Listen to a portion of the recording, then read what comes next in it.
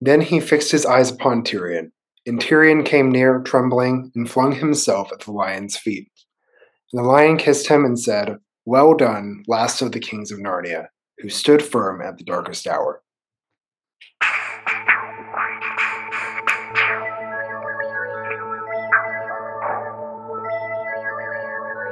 Welcome to the Chronicles of Podcast, where we are doing a chapter-by-chapter deep dive into the Chronicles of Narnia by C.S. Lewis. I'm Kel.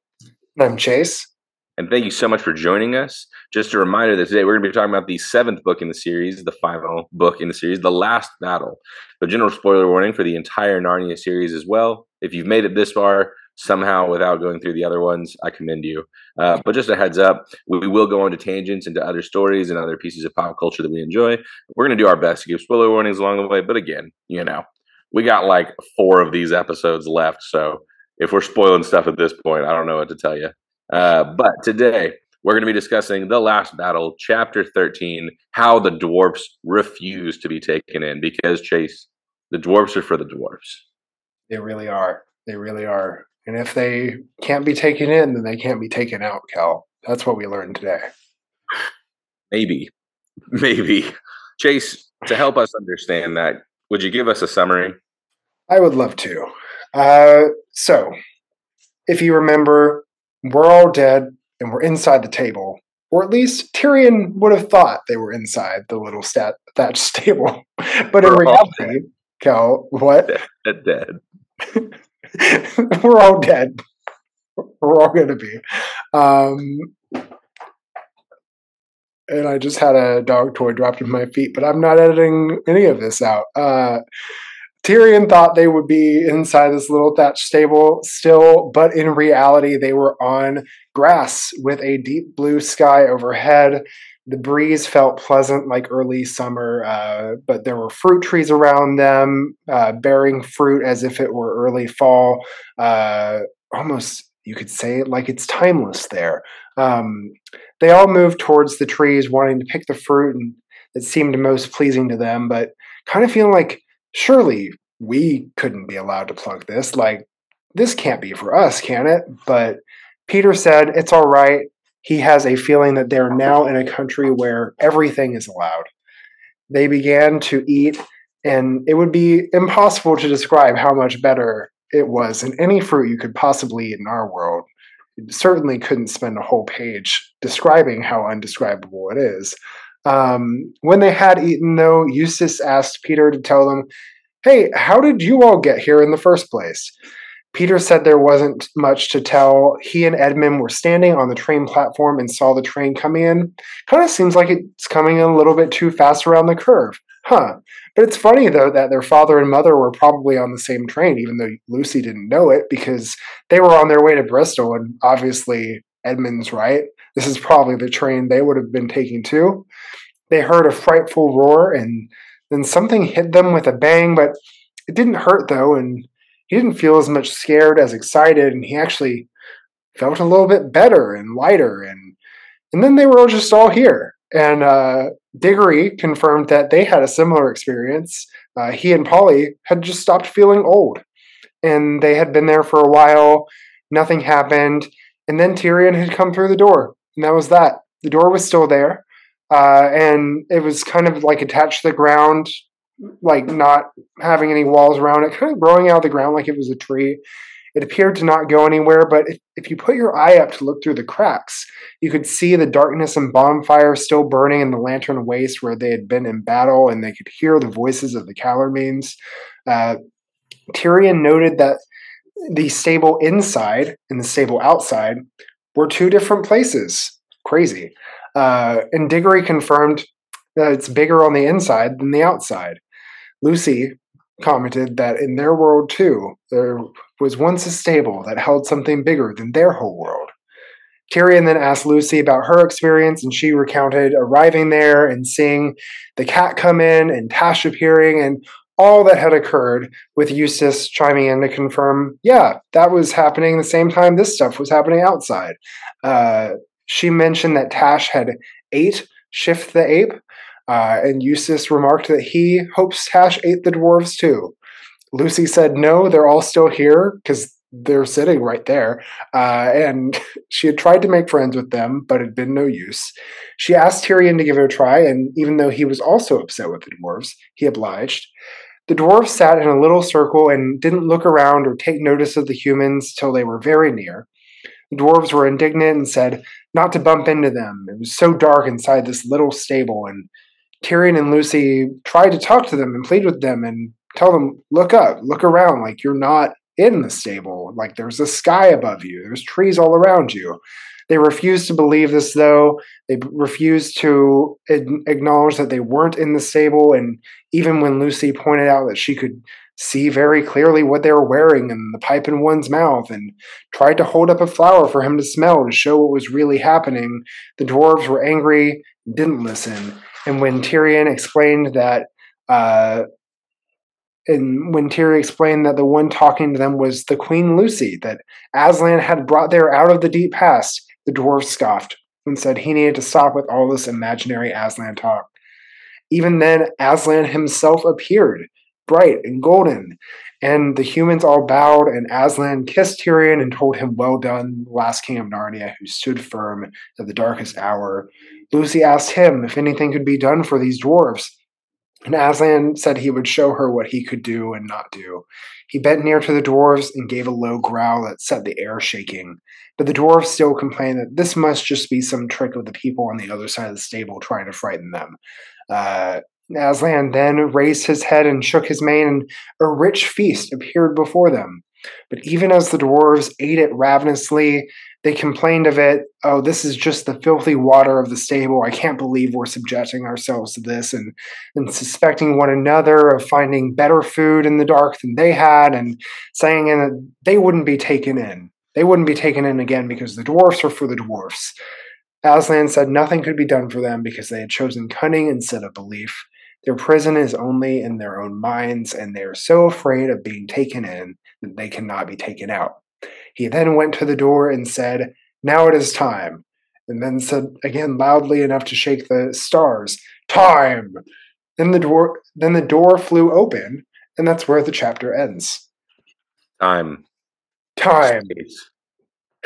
Reality. Other 3 Infinity Stones. You know how in our world there was once a box that was bigger on the inside than the outside, dude, with time. In our world, that you know who else dealt with time? Jesus. Oh, I was going for the doctor, but I know, but the subtlety in this chapter.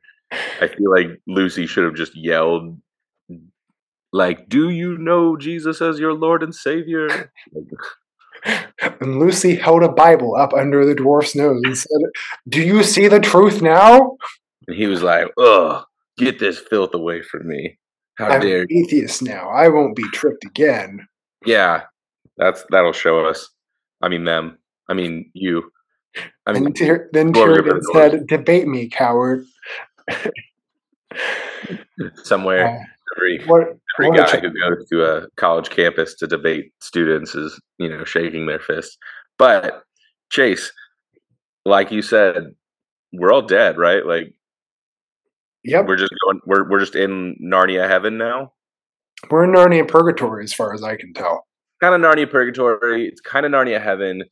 Don't look into the allegory too much here because it begins to fall apart. Because while at first you're like, wow, surely this is heaven because Tyrion thought they were going to be in the stable, but it turns out they're in this beautiful field with blue skies and it's awesome. And they're eating this fruit that like, it looks so appealing that they're almost like nervous to eat it because they're like, surely this has got to be like forbidden. And Peter's like, don't worry. I don't know this for certain, but I'm certain that it's allowed. How do you know, Peter? How do you know? I mean, yeah. I mean, there's aspects of like, without reading too far into the allegory, because you're right, like it falls apart completely if you stare at it too hard. The like little bits of imagery are super nice, like the really cool. Like feeling of it being the best parts of every season all at once. The idea of these fruit trees that you're finally allowed to eat. Like Yeah, if you take the Genesis comparison, or even go back to the magician's nephew, like fruit eating, like allowance, totally. not allowance, like all that stuff kind of fits together in a way that is nice, that they're in this kind of more garden, like fruit tree Right. garden space. It's just also the mixture of that with, so how did you die again? And also the dwarves are Here's here. the thing: they don't know they're dead yet. Like, Do they not? Because no, because as they're talking, I think they just think they're back in Narnia. Because, like, I believe in the next chapter two, Aslan is going to be like, "You were in a train crash." Uh, and sorry, spoiler warning. But if that wasn't clear, then you are not reading. then somehow you missed out also on the subtlety of Lucy going like, somehow something else that happened in a stable changed our world. Like, like, wonder what she could be talking about. But it's a it's an interesting thing because they don't think they're dead. Otherwise, they would say, like, we died, we're in, this new place. Like, they were just like, yeah, it was super weird. Like, looked like the train was coming a little bit too fast around the corner, and then boom, here we are. Like, It's so they're just not weird trying to pair that with the we're now in a country where everything is allowed. Like that right. Oh, I'm coexisting, with you. This is why the it's inherent weird. knowledge of High King Peter, of knowing what is and isn't allowed, but Right. also not But being able like, to piece together. Man, that train seemed like it was going too fast. I felt like something ran into me really hard, but I stopped hurting. yeah, I never had pain. And we'll get into that a little bit more in a second because I got a lot of thoughts on all this too. But the aspect, like, I don't think they know that they're dead because, especially, they're going to talk later about how they saw Tash killing people, and so I think they're like, oh yeah, like, we're still alive, and Yeah, like, they're all just chilling right now. But they still have this idea like, oh, it's Narnia, so it's probably good and it's fine. And so this is where his allegory really becomes wonky yeah. because it Well, it's is. because they're in a pocket dimension, and that Are really they in? Are they in the garden between the world between worlds?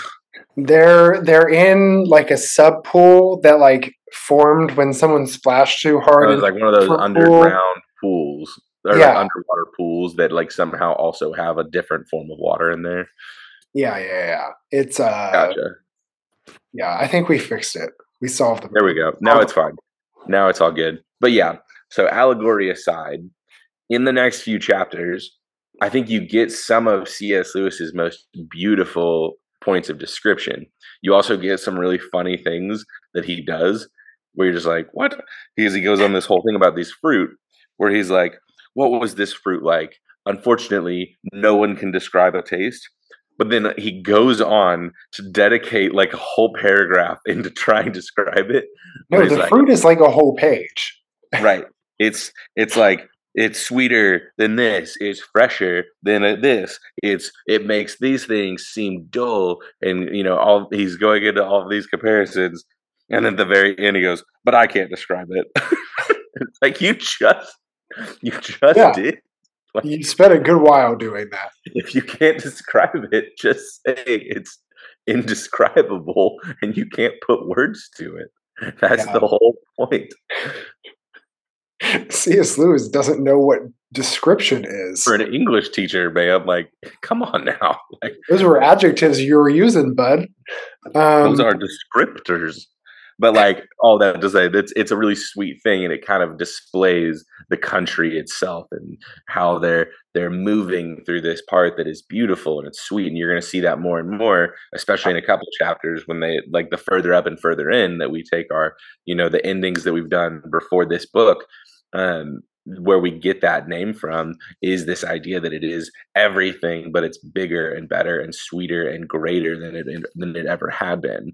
yeah, it But also made me think of something I haven't talked about since the first book of this podcast, but C.S. Lewis's space trilogy, the second book, yeah, Paralandria, is a Garden of Eden allegory, and there's a similar like fruit description section to that book that this kind of pinged for me as like Yeah, oh yeah, this is kind of the same kind of thing he was trying to do there. totally. So after this fruit description, Eustace finally goes like, "Oh hey, like BT Dubs, y'all never actually told us what happened." And Peter's like, not much to tell. We got hit by a train, or we thought we were, but we're fine, I guess. Transported here. We'll find out later whenever Aslan communicates what our mission is. But also, like, our mom and dad were there, and like they're like, "Yo, wait, what?" Yeah. And, oh well, we think they were there. Edmund's really good with trains. Which Edmund does seem like the kind of guy who would be really into trains, but the just like side comment that they think their parents were also on this train that we know crashed because we can read. That does that come back up? Do you remember? Because I don't. And I don't think they appear in the new Narnia and New Earth.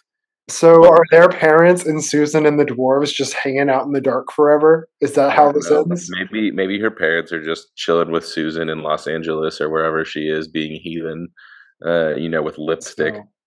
So But loving their parties, trying to be old and young at the same time. I don't know what happens to their parents. I forgot about this, and I was like, that's a weird thing to mention, and I'm pretty sure you're not going to deal with it later. Yeah, it's a weird thing to mention if you don't resolve it. If If you you, resolve it, it's fine to mention. But I and I don't don't think know he if they will. resolves it. If they do, cool. But I don't know if they will, because why wouldn't they be there with them? But it is what it is. But you start going into this, like, he's dabbling with these heaven allegories here, where you begin me going like, man, like, my knee was hurting, but all of a sudden it wasn't hurting. And then Diggory and Polly are like, man, we feel way younger. And Jill is like, dude, what are you talking about? Like, y'all can't be much older than we are. And Polly's like, well, we used to be, which means like they are now in their, like, quote unquote glorified Narnian bodies. Yeah, Like, they're in their ageless form. however you want to describe that, right? Because they're dead, and they're young. Chase, I have a question for you. Who's older, Diggory and Polly, or the Pevensey children? In years lived or in Narnian time? I'm just take that however you will. Because the Pevensey children lived many years in Narnia. Many, I at least don't. like 20. We Yeah, think. like 20 is probably right. And but from what I'm understanding from this, like Peter doesn't look indefinitely older. He looks kind of his timeless age. Sure. Is Lucy aged up to be Peter's age now? That's never really made clear to me. It Well, kind of like, seems like they're all just kind of they just kind of are now. they just kind of are, but it's worth obviously Diggory and Polly are older, and even through like total time lived, probably still take the cake a little bit Yeah, because they're grandparent age. But the like you're like, wait a minute, it just it immediately, like, it has nothing to do with this chapter, but in discussing their age, and I was like, oh yeah, this is a weird question. yeah, that is an odd one. And I mean, there is there's also the like they have jumped around in age a bunch because they also came back for Caspian after they were made young again as well, Right. and they didn't age back up. So I don't think they'd return to their age, but it's No, I all mean, their age is what they would have lived in human years, or on Earth years, I guess. But their, like, total years lived is going to be real weird and wonky there. But it's kind of like Aang in Avatar, where like he's technically like 112, yeah. but he's He really doesn't 12. even grow a head of hair until the third season. So like Well, he time okay. works He weird. grows a head of hair. He shaves his head because he's a monk. We don't learn that until the third season though. He was an air nomad. This is how we see that time has passed, is he's unconscious for 3 weeks and then he wakes up with a full head of hair. It's like, what's He happening? shaves his head. That's because he's a monk. He's not just a bald kid who in puberty was like, "Oh, time to grow hair on my head." Well, I mean, look, it's a weird transition because I in full disclosure, watched this episode last night, and so it's fresh in my mind. But Azula shoots him out of the air with lightning, spoiler alert. Yeah, And we're doing bad and with spoilers right now. then the next thing you see is like, oh, he's got a full head of hair. What's going on? It's the lightning. It's sprung his hair follicle growth. It's Look, just zapped through. there's a lot of men in our world that would take that He treatment. would take a lightning bolt for hair growth. Yes. Oh, Honestly, man. might be less toxic than on the off the shelf for like prescription Yeah. stuff for that world, from what I understand. Do you think Just for Him has that as an availability option? Like, just like You can 30 bolts straight to the head. yeah, you can order that as a prescription service to deliver straight to your door. Just a nice lightning bolt to the back. Perfect. Well, on that note, Chase, as they're discussing their history and their past and what happened, they're like, "Yeah." And then we saw y'all come through the door, and they're like, "What door?" And they're like, "That one." And there's the door, right? There's just And a door again, there. cool imagery.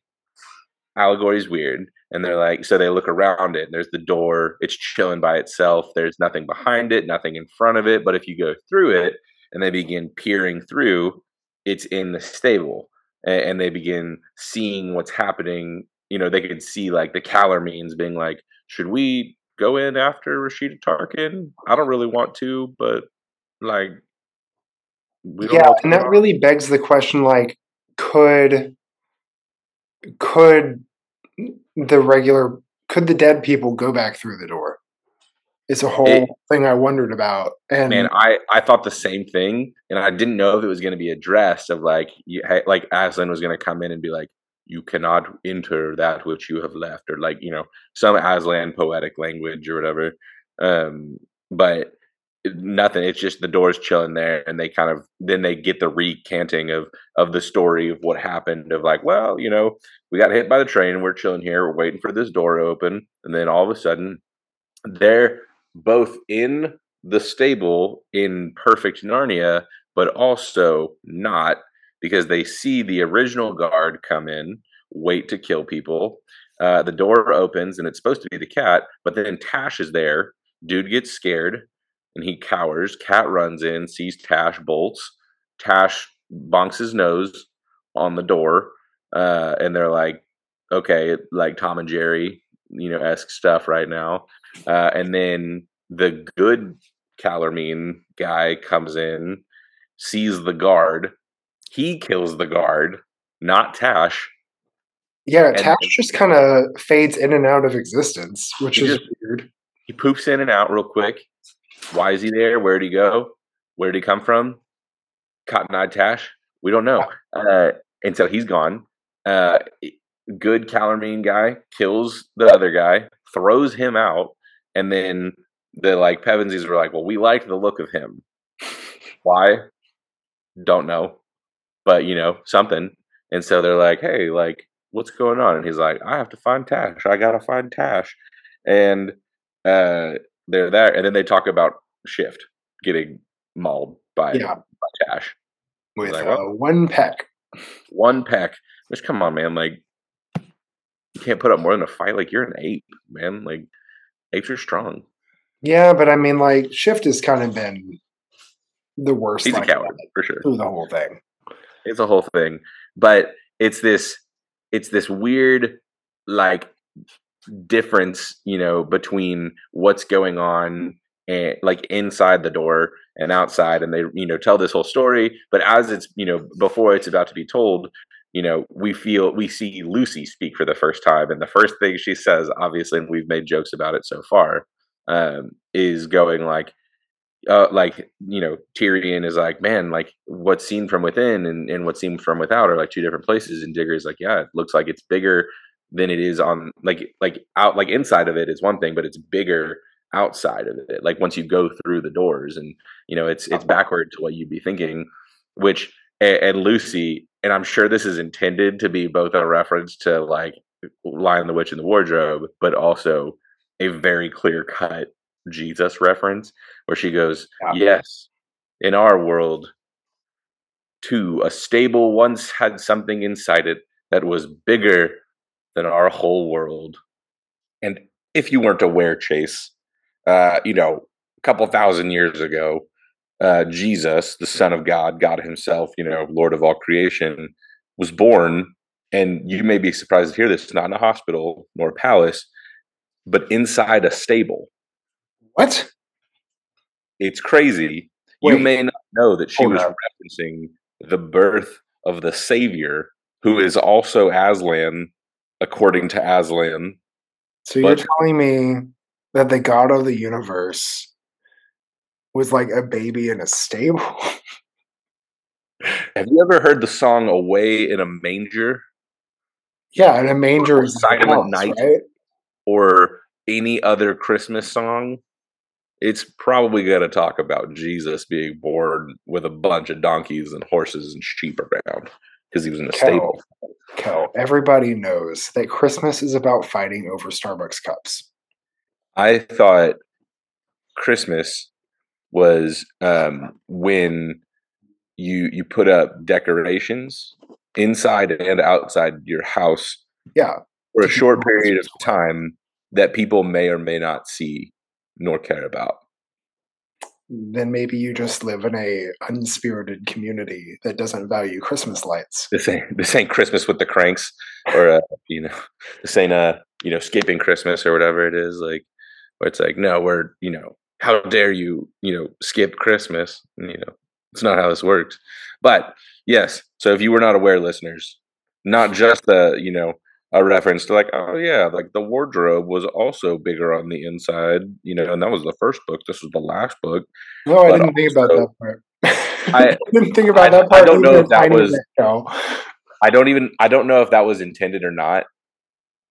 I'm just putting that there because I expected a reference to the wardrobe there.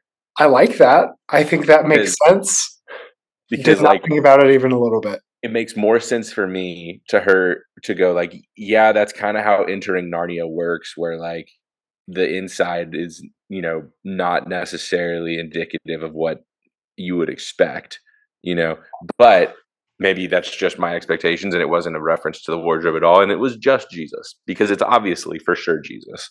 Yeah, I think I was so caught up in how ham-fisted the Bible reference was that I missed the Narnia reference. That was, right. So ham-fisted that you could smell bacon, Chase. Like, yeah. Oh, it was really salty. But so yeah, you get this reference, but you see also right after that, it says like it was the first time Lucy had spoken, and from the thrill in her voice, Tyrion now knew why. She was drinking everything in even more deeply than the others, and she had been too happy to speak. And she's the one that ends up telling most of the story.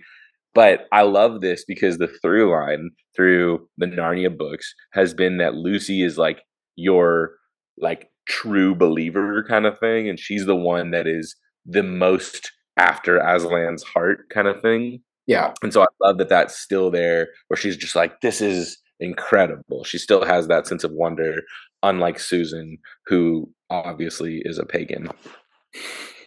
Well, Susan has chosen boys and parties over God, so don't forget lipstick and nylons. Lipstick, nylon, boys and parties. Yes. And maturity. Yeah. Oh, Susan.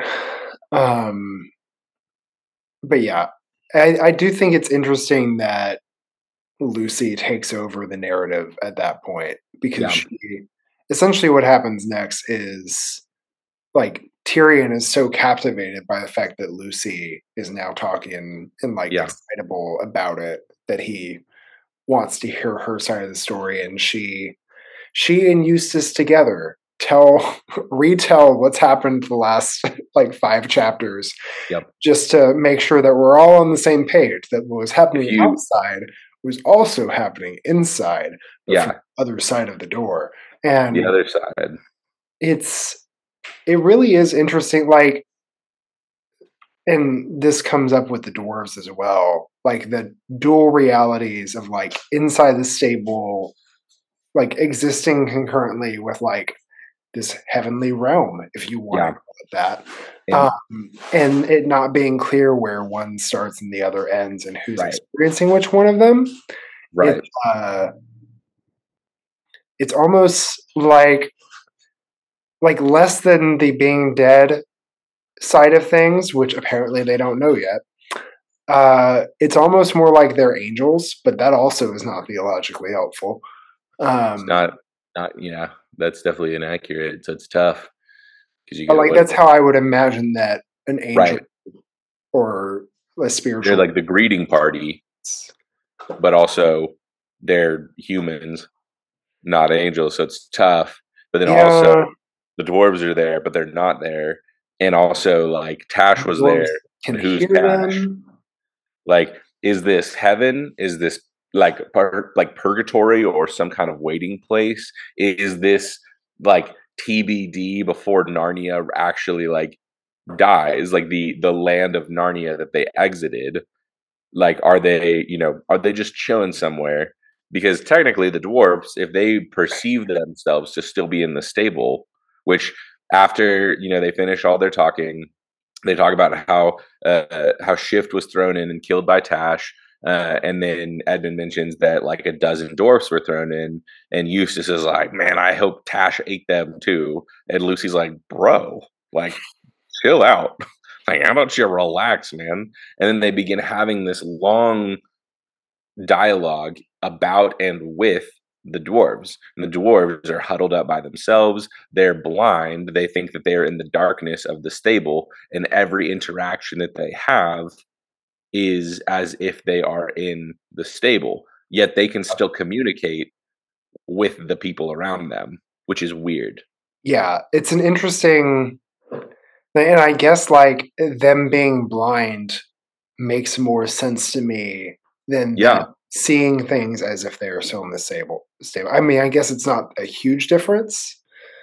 I think my brain is wanting to say this is more of like a Harry Potter in the train station with Dumbledore in his like yeah, between state, more than it is a like true afterlife, not but right. then again Aslan shows up. So it's impossible to say. Um It's Narnia. So and yeah, it's kind of Narnia, kind of not. Yeah. it's hard to say. But as we go into this interaction with the dwarves, basically Lucy, because of her tender heart, because of her, you know, desire to see people cared for, is like, hey, let's go try to help them. And Tyrion's like, I'm gonna be real with you. I hate these dwarves. They're a bunch of turds.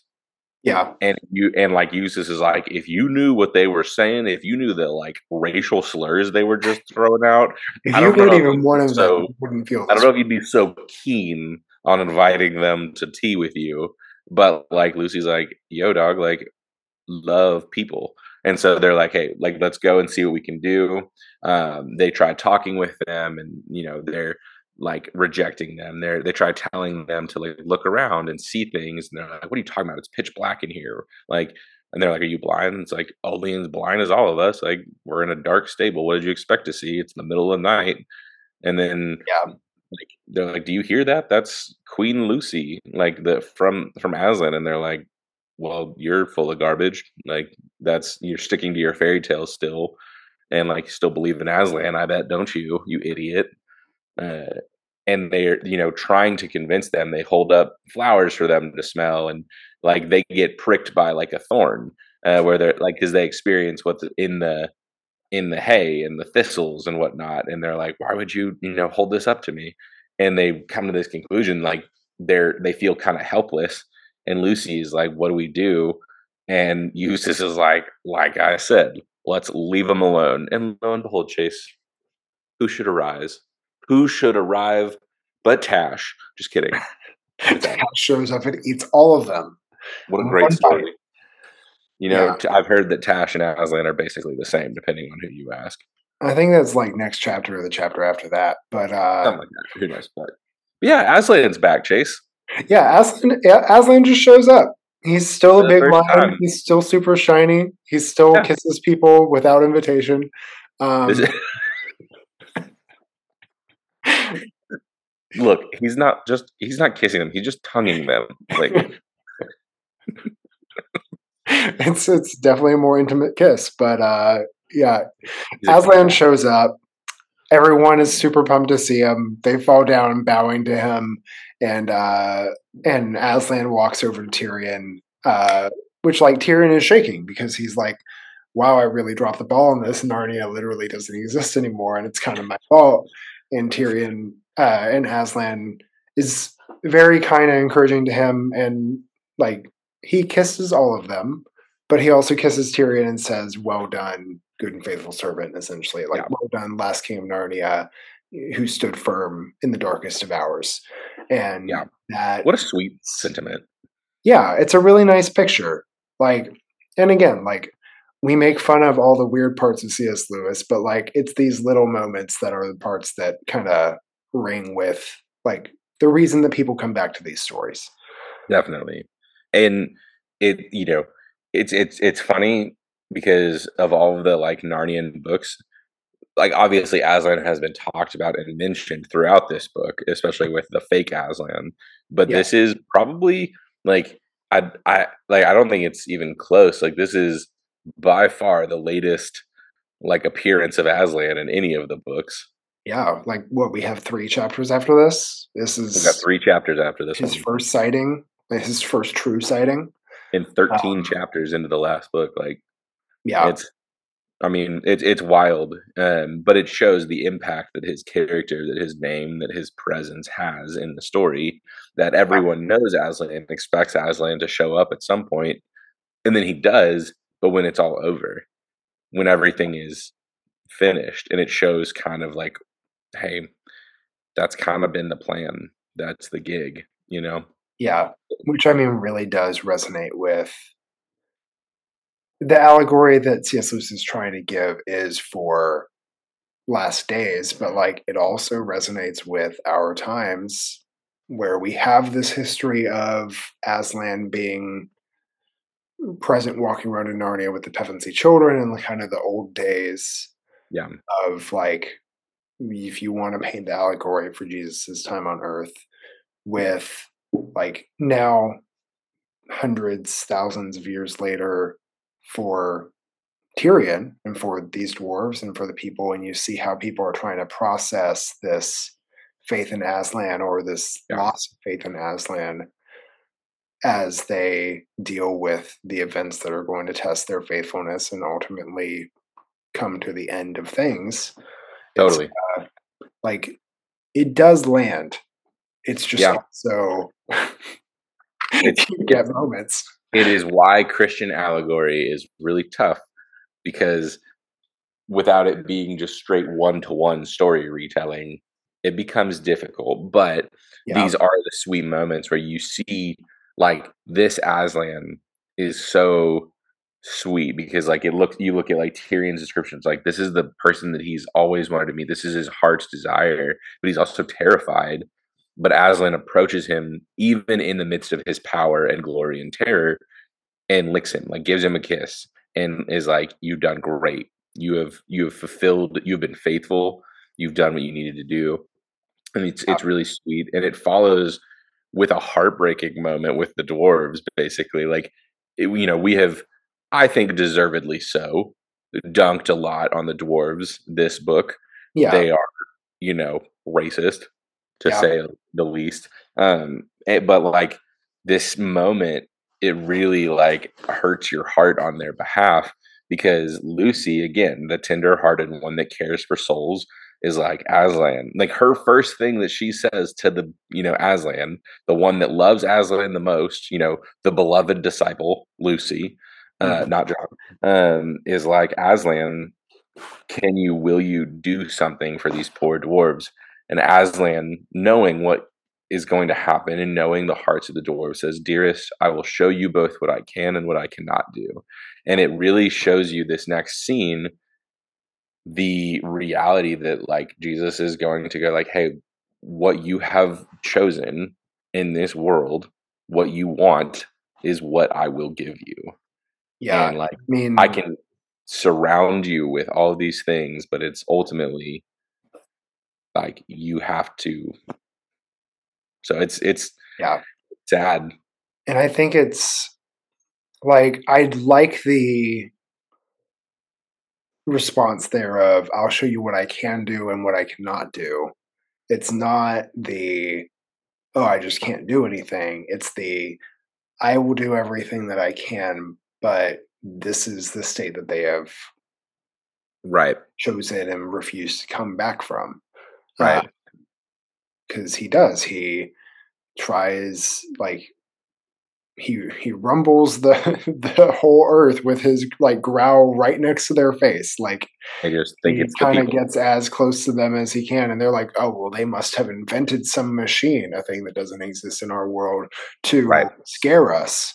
And he gives them a feast. Like he like showers them with rich foods, and not only can they not see the blessing of what they've been given as anything more than like random stable food that they've just stumbled upon, but they also like have no inclination to be like, where did this come from?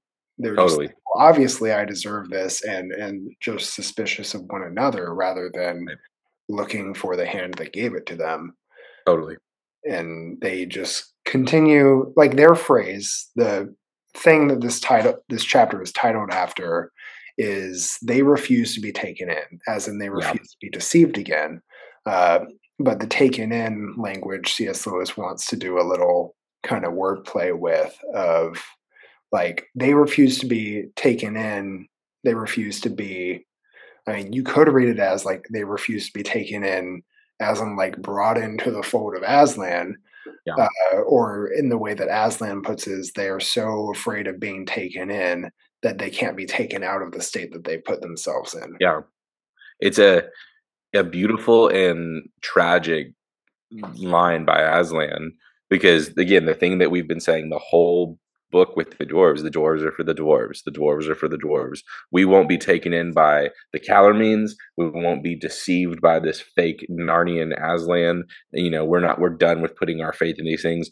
We are going to trust in ourselves. The dwarves are for the dwarves. And it, really harkens to this reality that you see in the real world of people going like, no, I won't be deceived. I'm going to, put my trust in what I can see, smell, taste, whatever. And this line by Aslan speaks to kind of this idea of spiritual blindness, where he goes, "They will not let us help them. They have chosen cunning instead of belief. Their prison is only in their minds, yet they are in that prison, and so afraid of being taken in that they cannot be taken out." And, Yeah, like, you just see that it's like this it reminds you of, like, passages in scripture of, like, what, you are spiritually, you are blind, and you are blind leading the blind. You are slaves, and people going like, how, like, what are you talking about? We've never been slaves, we're free. And Jesus going like, I wish you could understand, but you don't, because you're not mine. yeah, And, like, I willing to see. yeah, it's a sad passage, and, like, for a book where you have hated the dwarves the whole time, it ends with you just going like, "Oh, Yeah, that's sad." yeah.